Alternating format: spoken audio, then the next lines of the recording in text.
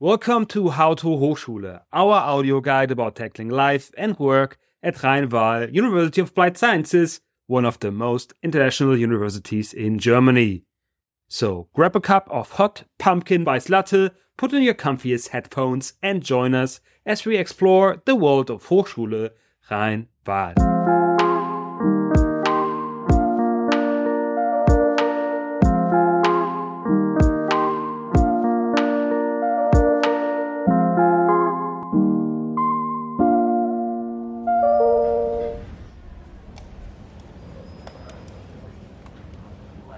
Welcome back to 24 Hours at Hochschule Rhein-Waal, our 4-part special where we journey through a day in the life of our university. I'm Stefan Hanf and this is part 3, the afternoon. We've explored the night's quiet introspection and the morning's bustling beginnings. Now, as the sun arches higher, we delve into the heart of the day. My name is Annette Bradley. And we're on Kamp-Lintfort campus. We're in building 4, ground floor, which is where the student advisory service is. That's correct. And we're sitting right now in it's a meeting conference room? It's a consulting room, yeah. Our afternoon begins in a place that's a beacon for many on their academic journey, the student advisory service. Here in Kamp-Lintfort, we meet Annette Bradley. Annette isn't just an advisor, she's a bridge builder helping students navigate not only their interest in finding the right subjects, but also the cultural currents of university life. Do you remember the first student that came to you here when you started? Oh, I can't remember, no, I can't remember. But we were just establishing the university here. And everybody in this department, and this department now is the student advisory service and the examination service and the student services department. And that was all one big department at the time. With no differentiation. Everybody had to do everything. The very first study program was e-government. And we had like a classroom full of students and that was it. Yeah. So that was the very beginning. So I was basically involved with the second intake. There were a lot of students who came who wanted to know how to enroll and we had to enroll them and stuff like that, So the enrollment at the time was done by us. So the students came and we had to enroll everybody. Nowadays, it's all digitally. They upload their documents via SharePoint, and that is the actual enrollment. But there's no personal contact. But at that time, everybody had to come in person, and everybody had to enroll in person. So that was good actually in a way, because everybody who came had a face, and if they had any problems subsequently, they would always come to us automatically. Now it's slightly different because the enrollments are digitally and they have no faces. So they don't know anybody, and it's all, I don't know, they have to find their way a bit more. I think it's probably more difficult for them to start. But at the time it was nice. It was very nice. It was nice making the personal contact. It was really nice. I enjoyed it. But the international factor wasn't so big in the beginning, right? Not in the first year. And the very first international students were Bangladeshi students. And we had a lot to do with them because they had a lot of questions. And I remember one girl who came, she thought she was going to starve because she was used to open kitchens at every street corner in Dhaka. And there's no kitchens here at any street corners or anything like that. So she didn't know where to get her food from. So it was quite interesting. Wow.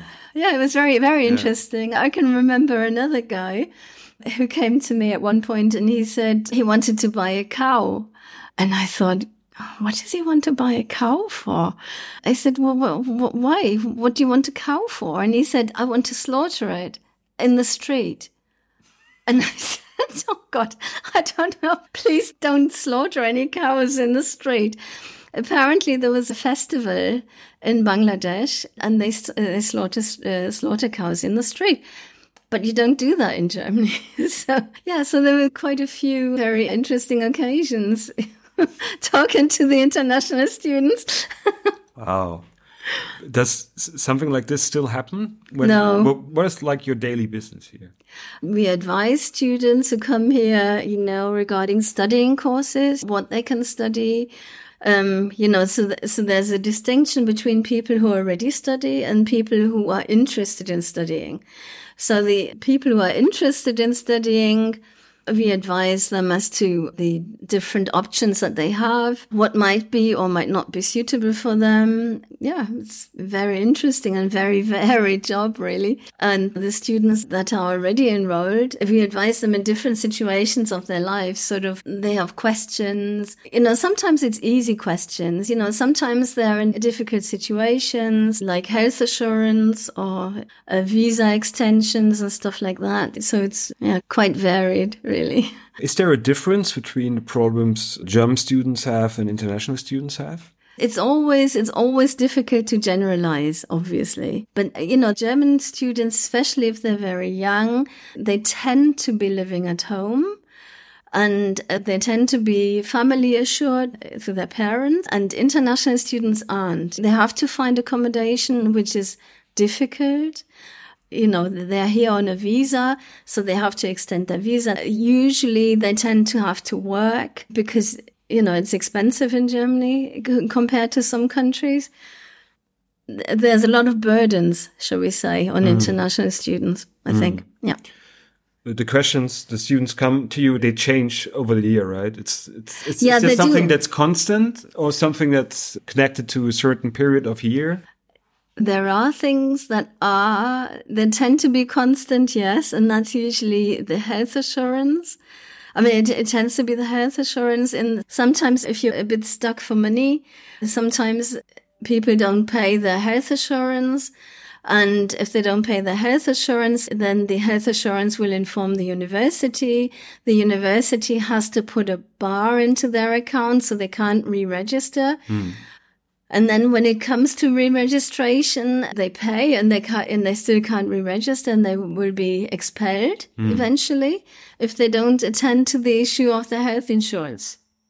Then periodically it's the expelling, and that's something that's happening just now. Can you explain it a bit more what exactly means? Yeah, basically if you don't re-register, i.e. if you don't pay the money, if you don't pay the semester fee, or that you don't pay it in full, or if your health assurance is not up to date, or if there's no internship, if your internship is missing for the re-registration period after the third semester, then you cannot be re-registered and you will be expelled. If those issues aren't addressed and solved, you will be expelled.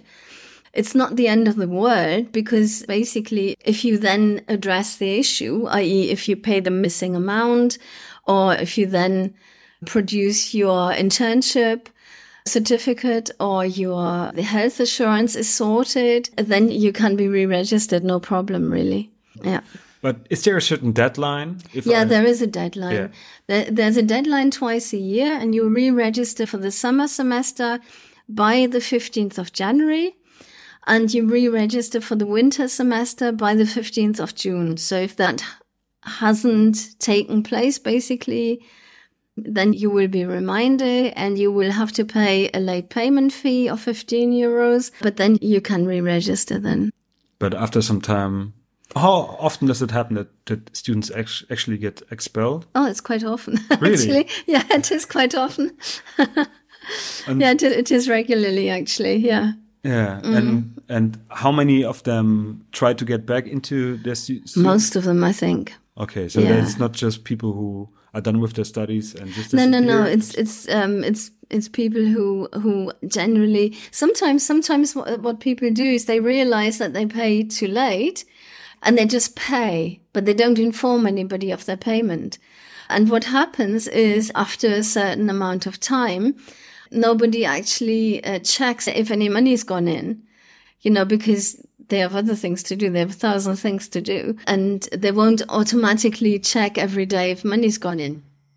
And if they don't know, then the money's landing somewhere in space, basically, and nobody knows about it. And the money is then not automatically connected to their account. And if it's not connected to their account, it's just floating around in space. And then they're automatically deregistered.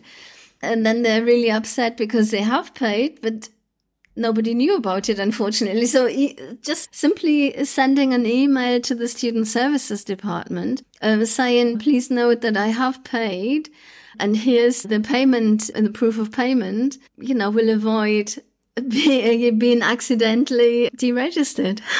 The whole thing about German bureaucracy, you probably really learned what that meant when you started working here, right? Because I think I don't know how it works I did. In other countries, but Germany is infamous for that, right? Infamous, yeah, it is. It is infamous, but having said that, the other European countries are not that different either, I don't think. So okay. we tend to think we're the worst, but I don't think we are, actually. So it's rather students who are from outside of Europe who probably they get a culture shock, I think, yes. I grew up in Germany. For me, it's sometimes hard to understand why certain things is so hard for internationals. Yeah. Because, you can look it up and just follow the rules in brackets. But on That's the other it. hand, there are things that I would say completely doesn't make sense for me if I'm from outside the country. For example, GEZ, that's, I think, a very famous. I know, the radio tax. Yes, that's right. That's right. That's something, actually, that periodically turns up here as well. And that is something that comes all over the year. What we're talking about is, as soon after you move in, you will get an email, you will get a letter, which is a GEZ, which is a GEZ. Basically, they're asking for money, and it's not something that you have an option of to pay or not to pay. You have to pay it, whether you want to or not. And regularly, people don't pay thinking, oh, it's an option, but it's not. And if you don't pay, you'll end up in real trouble, because what will happen is they will send you a letter asking you to register, and every household has to pay this tax. It doesn't matter if you have a television, it doesn't matter if you have a radio, it doesn't matter if you speak German or not. It doesn't make any difference, but you have to pay it. And if you don't pay, what will happen is they remind you, and they will remind you again, and meanwhile, the money will, because you haven't paid, then the money will build up, and then they put an interest on it, and eventually they will send somebody around to enforce it. They will try to get in, and they will try to take something out of your household, something valuable, so that they can then repossess that, and they can, it's a very, very unfortunate thing, and it's something that's entirely avoidable. You just need to know that on top of whatever your expenses are, you have to allocate 17 euros a month for radio tax. And that's GEZ. Yeah, there's a very infamous court case about a student. It's a German student who argued that he couldn't pay for the radio tax. Mm-hmm. And the courts decided he could stop his studies to go working to repay the radio tax and then study again. So they're really serious about that. Yes, they are. Yes. Yeah. Yeah. It's not everyone in Germany likes that fact. It's really controversial. So what is your main communication with students? Because you just said that it used to be that you meet them. Yeah, you meet them face to face. But now it's. It's now different. It's more, there's more ways to meet people. You've got the possibility to phone. So on a Tuesday and a Thursday, we have telephone hours, so we can be contacted by phone. On Monday, Wednesday, and Friday, we offer virtual student service point. People can actually come and join us online via WebEx, which is a brilliant offer, especially for students who are abroad. Because it doesn't matter where you happen to be in the world, whether you're right next door or whether you're in Australia, for instance, you can still participate in that offer. And the other thing is that we're actually open. Our offices are open on a Tuesday, Wednesday, Thursday morning, and on a Tuesday afternoon as well. Did something change in the way the people or soon-to-be students approach you, the questions, or did it stay more or less the same? No, not really. Basically, there are always some students who know exactly what to do, what they want to do. And then you have a lot of students who have no idea whatsoever. They have no idea what they want to do. And we offer orientation weeks, study orientation weeks in January, where people can register and then they can take part in workshops and they can find out what they might be interested in. It's not even particular to our programs, to our study programs. Yeah, it's open advice basically, because we're interested in helping students finding out what suits them and not what suits us. You know, to us, there's no point in persuading people to do something that doesn't suit them, because they would then discontinue at some point, which is not good for us. And the students have lost one entire year, because it'll take 1 year for them to re-register for another course. So they've lost all that time in between. So it wouldn't be a good idea of us to advise them in any particular direction, really. So I guess like the conversations you have with people who are interested in one study field, it's quite easy. It's just about maybe about the structure more or less. Yeah. But the people who don't know what they want to study, how do you approach that? How do you find out what might fit for that person? It just depends. I mean, today I had somebody and I asked him what he liked at school to get a feel of what he wanted, what he might be interested in. Does he like languages? Is he more mathematically or natural sciences interested?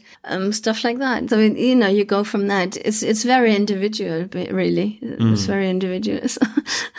In your conversations with would-be students, do you mostly find something that might be interesting for them? Or do you sometimes have cases where it's clear to you it probably won't happen?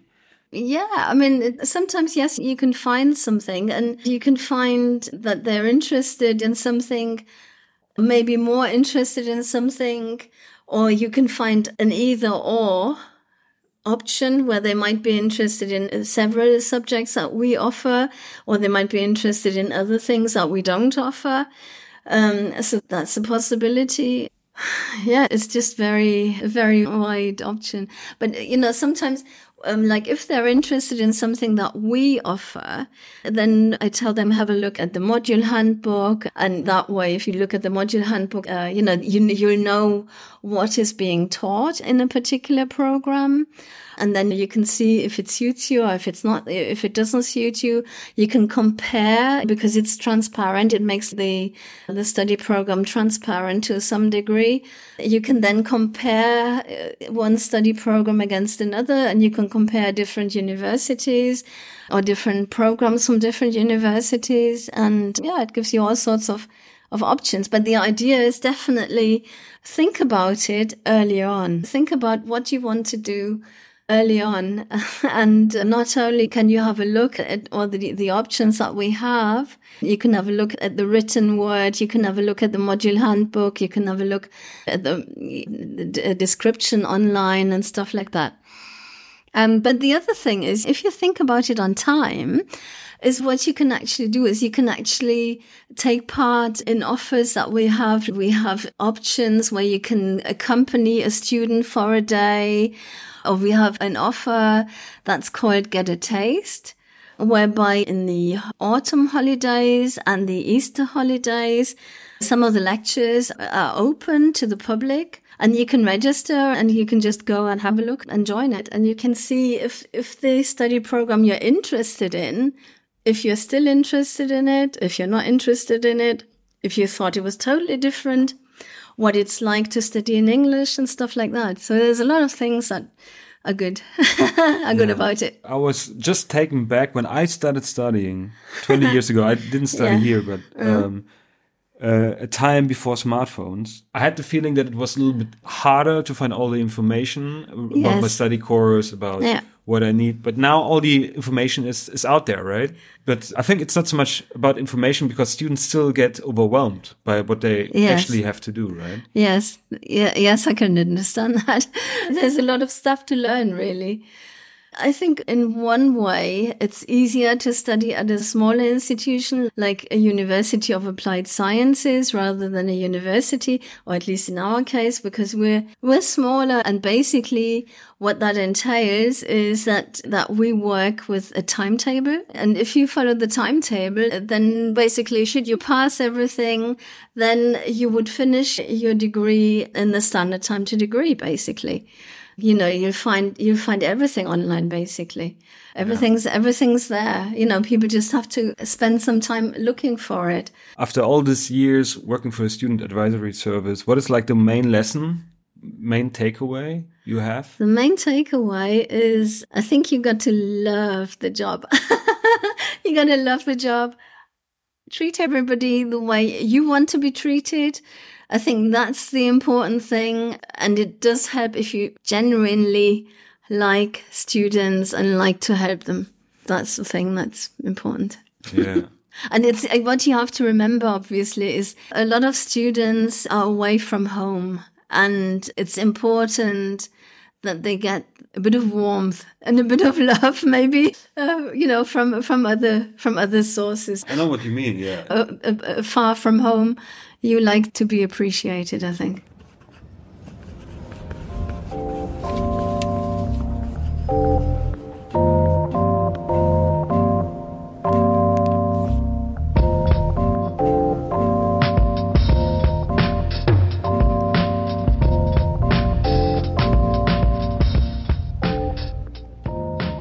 From the quiet console of Annette's office, we move to the vibrant energy of Hochschulsport at the campus in Kamp-Lintfort. This is where Klein Alexander Cemento-Casillon, a former bionic student and now a researcher, teaches more than just core training. It's a space where barriers are broken, where each step and each beat in the dance class is a step towards mutual understanding. His journey from Colombia to Germany is not just a geographical shift, but a narrative of adapting, embracing, and sharing. I grew up in Colombia. I'm originally from Medellin, but we moved quite a lot. So I was in different cities over there. Then I finished my school in Colombia, so what you would call here an habituo. And I went to Mexico to do my bachelor. So I spent there also 4.5, 5 years of my life. Beautiful country, beautiful place as well. When I was finishing, I was like, okay, I want to do a master's. And I started looking for a place. It turned out that I was quite frustrated at the beginning because you start looking for something and it is, okay, you need to have experience or you need to have excellent grades. Or you find, of course, as well, programs where it's just horribly expensive. And I took all that frustration and I tried to analyze it. And then I realized that a lot of it came because I was not looking for the country that I wanted to go to. Then I started focusing on Germany. And then everything was pink again. So I could see life, a color in life. And yeah. So when I was looking for scholarships, one of my main things was the DAD portal. And then I was looking for programs. And the program that caught my attention the most was bionics, because I wanted to go into that direction. Why? I wanted to do something related to medicine still, something related to nature, and something related to technology. And I saw that bionics was fitting a lot of them. And in Germany at that time, it was, I think, at least from the DAD, the only university that had the program in English. Then I applied for scholarship. I got a scholarship for Germany. And then I came to Kleve. What was it like your first impression that lasts for Germany? My first impression. So the first thing, definitely this feeling of accomplishing my dream. I arrived in Berlin and there I did a language course. So the first thing was there's a lot of culture and there's a lot of everything. But for me, I wasn't feeling at home. For me at that time, it might be because of the language, because all the adaptation process, but I just felt like another person. For me, it was impersonal. For me, it was like just another point, a little bit insignificant feeling. And I remember when then I decided to come to Kleve to see the university campus and to actually see, where I'm going to. Just arriving to Kleve, it was funny because for me, I hear other students, for example, complaining about how small it is or how different it is from big cities. When I arrived to Kleve, it was so peaceful and it felt like cozy. It felt like home. And I loved the university and I loved the fact that it has a river passing in between. And yeah, it was, I was just very excited and very curious about everything. You didn't have any friends or no one here, right? No one. How did you approach that when you came here? I think for me, the first thing was like, you usually, whenever you go to a new place, even when you go outside, you don't know anyone and you still can communicate, you still can get to know someone. So my approach was just be friendly the whole time. So talk a little bit more. So just don't limit yourself to just take the train, say good morning, and then stay there. Or just take the train and stay quiet and just sit next to the other person and don't say anything. So for me, it was, since I was growing up, whenever we boarded a bus, the first thing that we were saying was good morning. And not only for the person that was driving the bus, but for everyone. And that way you just come around friendly. All right. You come across friendly. And I think that was my approach. And apparently it worked pretty good because from what I can remember, I have only good experiences meeting people.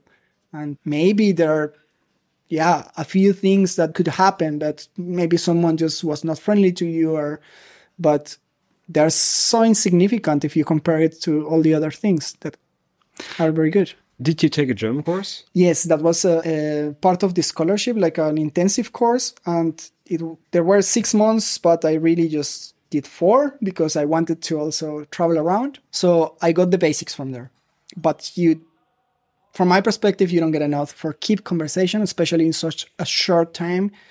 So it was still very, very rusty and I couldn't understand a lot of things. Or basically, I could only say hello, so to say it. But when I came to Kleve, I was first in a room in Kranenburg. And I remember I didn't like it that much. I was just subletting the room.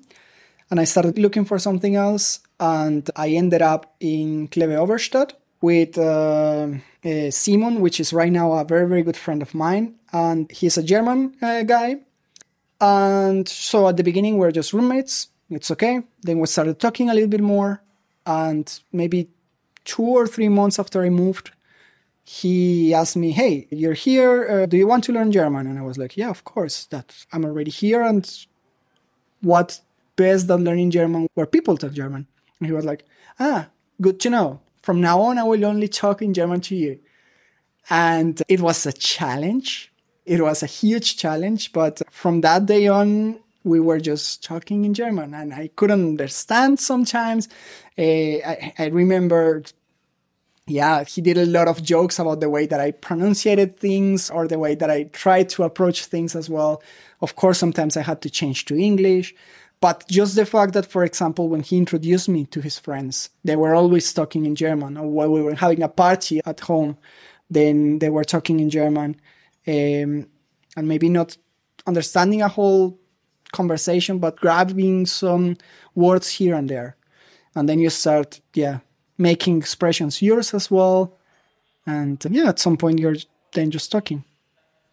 But it's always on a social side, right? Because in your Definitely. Studies, in our studies it was all in English, right? Studies only in English, and most of my student life was only in English. Even though, for example, Kimi, the girl that I met at the beginning, we were very close and we were talking a lot, and she's German. We only talked in English the whole time. And every time that we were in the university and we were doing something with the university, it was still in English. So I actually started practicing my German only with my roommate. And even though he was also studying in the university, for us, that was not university space anymore. That was more like extracurricular completely. Did you really do the sport classes started here, or did you start it out in Colombia or back in Mexico already? Yeah. When I was in Colombia, I didn't do a lot of sports. So I like to describe it, I was like a grape, just sweet and round. Then I moved to Mexico, and in this university, it was a private university, and they had a lot of offers of sports. There I just started trying things out. And I think I started with tennis and swimming. And I liked it, so I was relatively active with the sport courses there. And they had a course of dancing, but when I took it, I didn't like it. So it was completely opposite to what dancing is for me. So for me, dancing, I was just social. I never learned dancing properly. For me, it was just social dancing, going to the disco, having fun. And then we were there and they were explaining me, you have to count here and you have to do a choreography and I hated it. That was for me so limited and so squared. And I remember I stayed just because of the people, because I was meeting new people and because we were doing fun stuff together. But for me, the course was not important in itself. And I don't even remember if I learned something there. But that's how this like culture of extracurricular activities started for me. And that's why it was the first thing that I looked for when I came to this university. I remember one of our friends as well from the masters, he was doing hip hop. So he's a very good hip hop dancer. And we were talking. And at some point, the idea came, hey, why don't we offer hip hop at the university? Because Kimi was a dancer. I'm Colombian. I'm not a dancer per se, but I like dancing. And he's a really good hip hop dancer. And we were like, ooh. And then he presented that to Hochschule Sports. I think in that time it was directly with Peter Galske. And they said, okay, if you gather enough people that are interested, why not? And so he posted it in one of social medias and saw how many people were there. Made them sign a document, so not a document, just a sheet of paper. And then after they realized that we had some quorum, it was, okay, you do it. And that was like the first connection to really doing the sports and to see, okay, we can teach as well and we can do something, we can earn money as well as a student, which was quite nice. And at some point, Mantan also asked me, hey, we're doing really good with the course, but our students need more conditioning. They need to be able to dance a full song of 3 minutes. So we need to train them a little bit more. Can you do it? And I was like, dude, I'm not an expert myself. I haven't done it, but sure, why not? And we started just doing some stuff there. I had been training with apps before. So I had some idea of how some techniques could work and conditioning myself. But there's something that I train a lot in the gym that also my roommate tells me, I have no idea why you train that much, which was core. So abdominal work.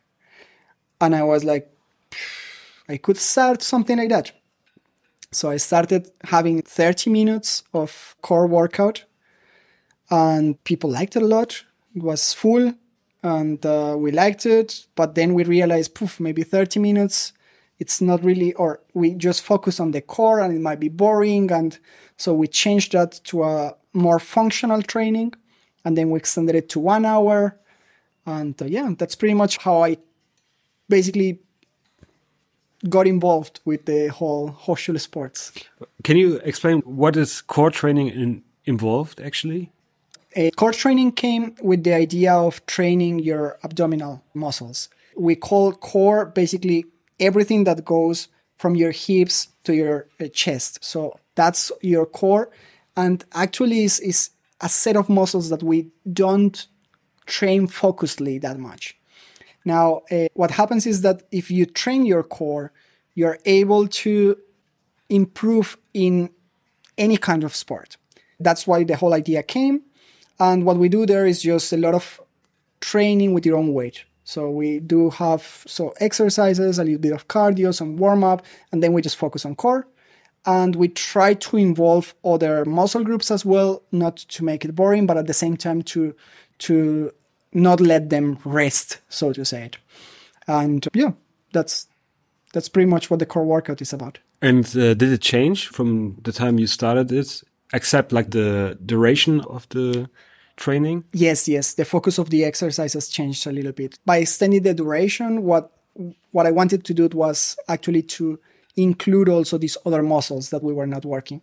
So one of the feedback that I received a lot was like, really cool, we're training a lot of our core, but can I train my back as well? Do you have an exercise for my arms? Do you have an exercise for my legs? And then I decided to make it more functional. And that's why also we increased the duration. So it definitely changed. And that was one of the things that I also encouraged the people that came to the courses was every time that you have feedback, just give it. It doesn't matter if it's good or it's bad. It's just good to know what's happening and we can improve from there. Why do you think so many people were interested in the course? Because they used it for their different sports, or you just said you had a lot of feedback? Did you know what like the main inspiration? Your journey was quite easy to understand, right? It's a progression, and you understand, course are really important. What from the other students who came or still come to the course? So, to be honest, I think they think it's important, but that's not it. I think that's maybe 30, maximum 50% of it. I think they started just because they wanted to try out something and they wanted to see what fits their needs. And they stay because they realize with this group that I'm training, I'm feeling good. I'm feeling so relaxed. I'm feeling that I can talk a little bit, that I can laugh. So it's about the whole experience. It's about the environment, the music that you have there, that you drop some jokes, that you meet some people, that you get to build relations.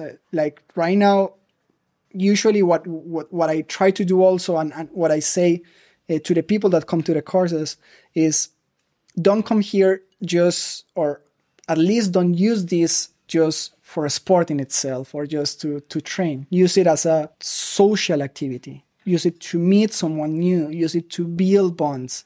Because at the end, so it might be that this course is not there anymore and you have some networking and you can start it yourself, or you can meet outside of the course and do some stuff together. So I think that's why a lot of people stayed. And so they just have fun there. Not because of the course itself, but because what they can do there.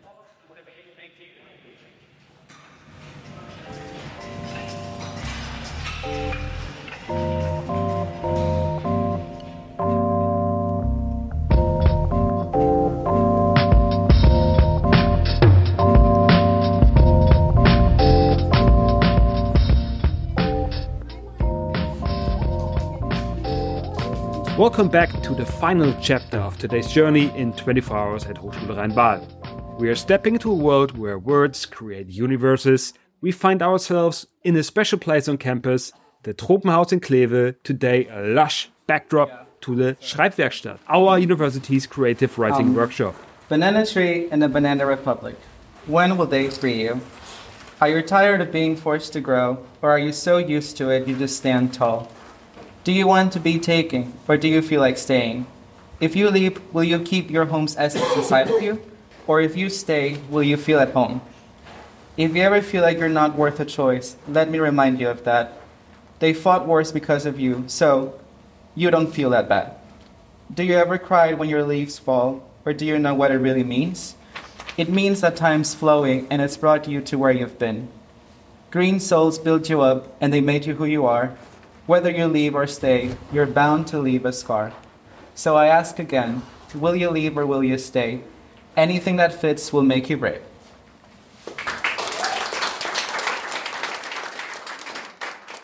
Here in this oasis, students from the Faculty of Society and Economics gather for a reading session to explore the realms of their imagination through the power of words. I'm Jay Brown. I'm a third semester student at studying GD. I just did a reading for the creative writing workshop where we presented our work from like the garden and like the tropical greenhouse. And I joined the beginning of this semester, like second semester. We got like an email from Renate saying like, this exists and it's so fun, you should all join.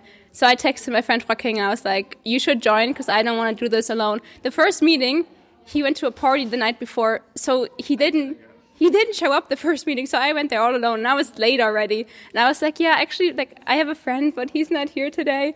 And then next month he showed up, and since then we've been doing this together.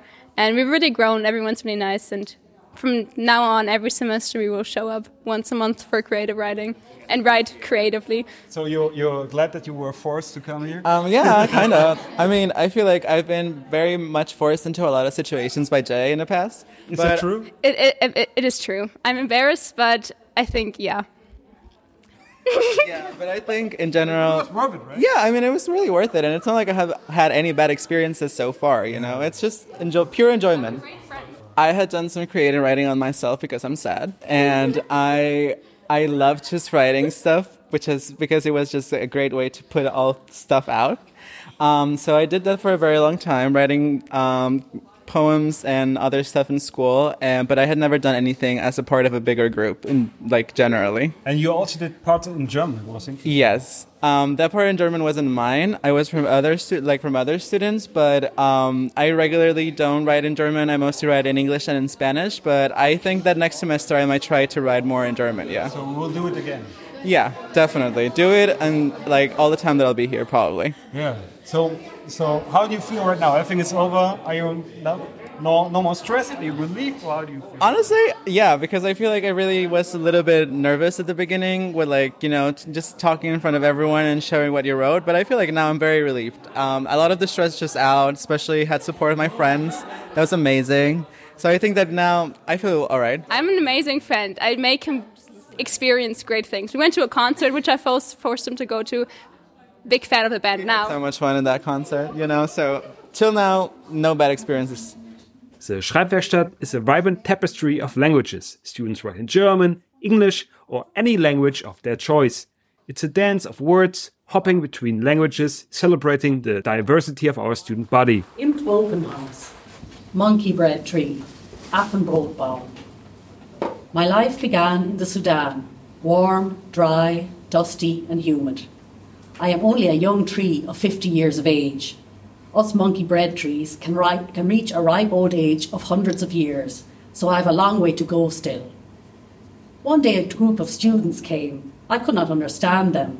They seemed to be studying me. They felt my bark, my leaves. They took samples from the earth around my trunk. Time passed as it does in the desert. Next thing I know, a large machine is digging into the earth around my roots. And all of a sudden, I am up in the air. I feel a little dizzy. Then I am placed in a large wooden crate, and it is dark. I feel the crate being lifted onto a vehicle, and then I am moving, rolling along for a very long time. I lose track of time.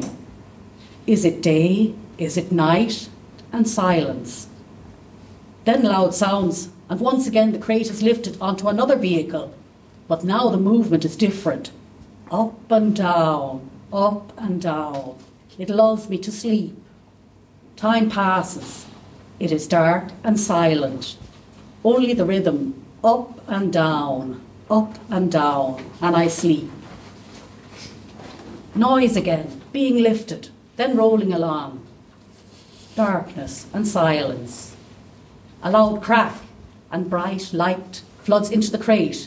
For the last time, I am lifted out and taken into a weird construction and planted into soft, sandy earth. It is like I am back in the Sudan, warm, dry, dusty and humid. But when I look around, it does not look like the Sudan. Wide stretches of desert as far as the eye can see. Normal in the Sudan. No, it looks sort of grey and cold. It is like a little of my home within another home. And so my new life starts.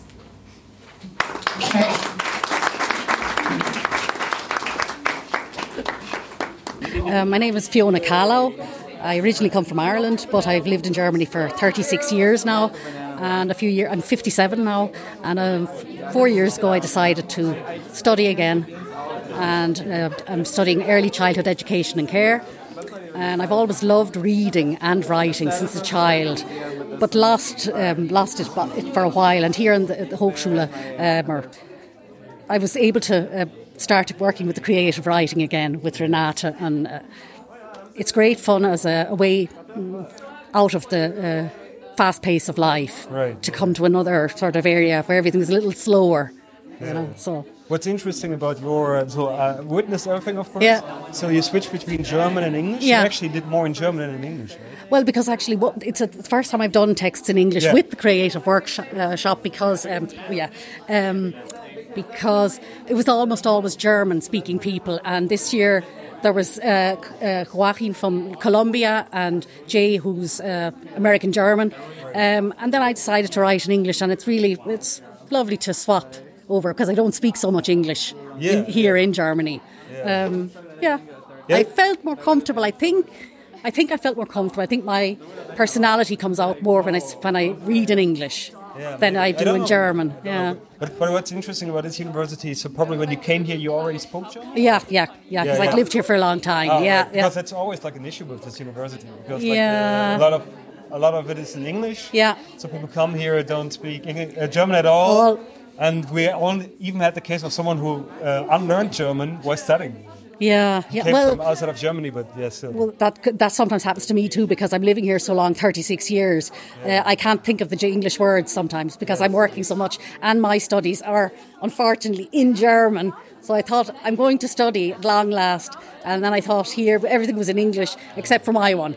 So it's Kindheitspädagogik. But okay, so and that's probably, if I understand correctly, the last time you were part of the writing course? No, I'm going to be in next semester as well.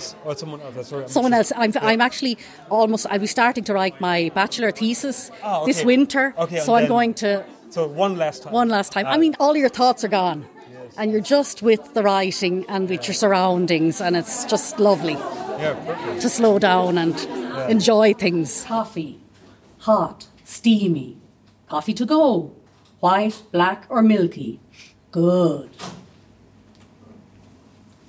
Under the guidance of Renate Schmitz-Gebel, this workshop is more than a class. It's a melting pot of cultures and a symphony of diverse voices. I'm Renate Schmitz-Gebel. I'm lecturer at Hochschule Rhein-Waal for creative writing. Okay, how did you came up with the idea to have the not only writing course but also the reading today here at the greenhouse? It's wonderful for the students that they have the opportunity to present their texts. Because sometimes at the beginning when they come to the workshop, they are very shy and have fear to read their own texts. And it's wonderful to see that they grow and they become stronger. And today they were great and fantastic. Yeah, there was a really great turnout. Almost every seat was full. Yes. That was really nice. And yes. And so also the idea was to go with outside and inside. Yes. And it was amazed how well it was structured. So it was almost like a theater. Mm-hmm. Was it something you came up with in a group? Yes. We thought about this together, and I collect the stories and the poems, and we have a Generalprobe. Yeah. And I'm so happy that all looks. It was really great. One last question. So other students who listen to it right now, who are interested in joining the course, how do they find the course? Easiest thing, Moodle probably? Yes, it's Moodle course. Also possible that they send me an email. And yes. But it won't be always in a greenhouse? No. In several interesting places. In the Schum Museum, in the wood, in another park. Yes, several interesting places. Ein Stock, ein Reich. Für unsere Königin. Erfüllen wir unsere Pflichten. Ein Stock, ein Reich. Nektar, soweit das Auge reicht. Arbeiten zu jeder Tageszeit. Ein Stock, ein Reich. Für unsere Königin.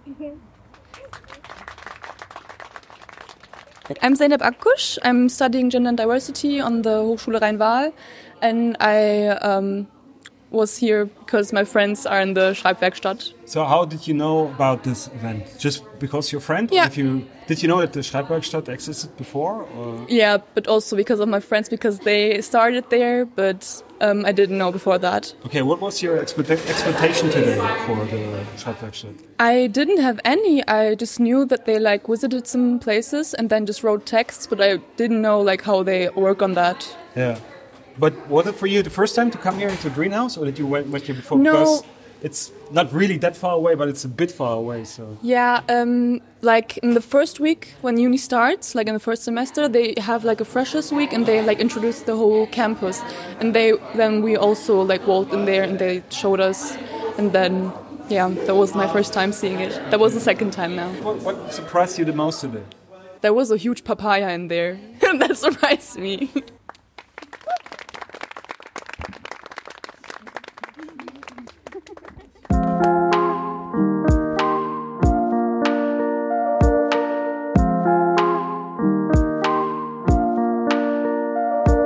Thank you for listening to the Hochschule podcast. We hope you enjoy the show and feel free to follow us and recommend us to your friends. We are always looking for ways to improve and we appreciate your feedback. Take courage and do reach out to us at podcast@hsrw.eu.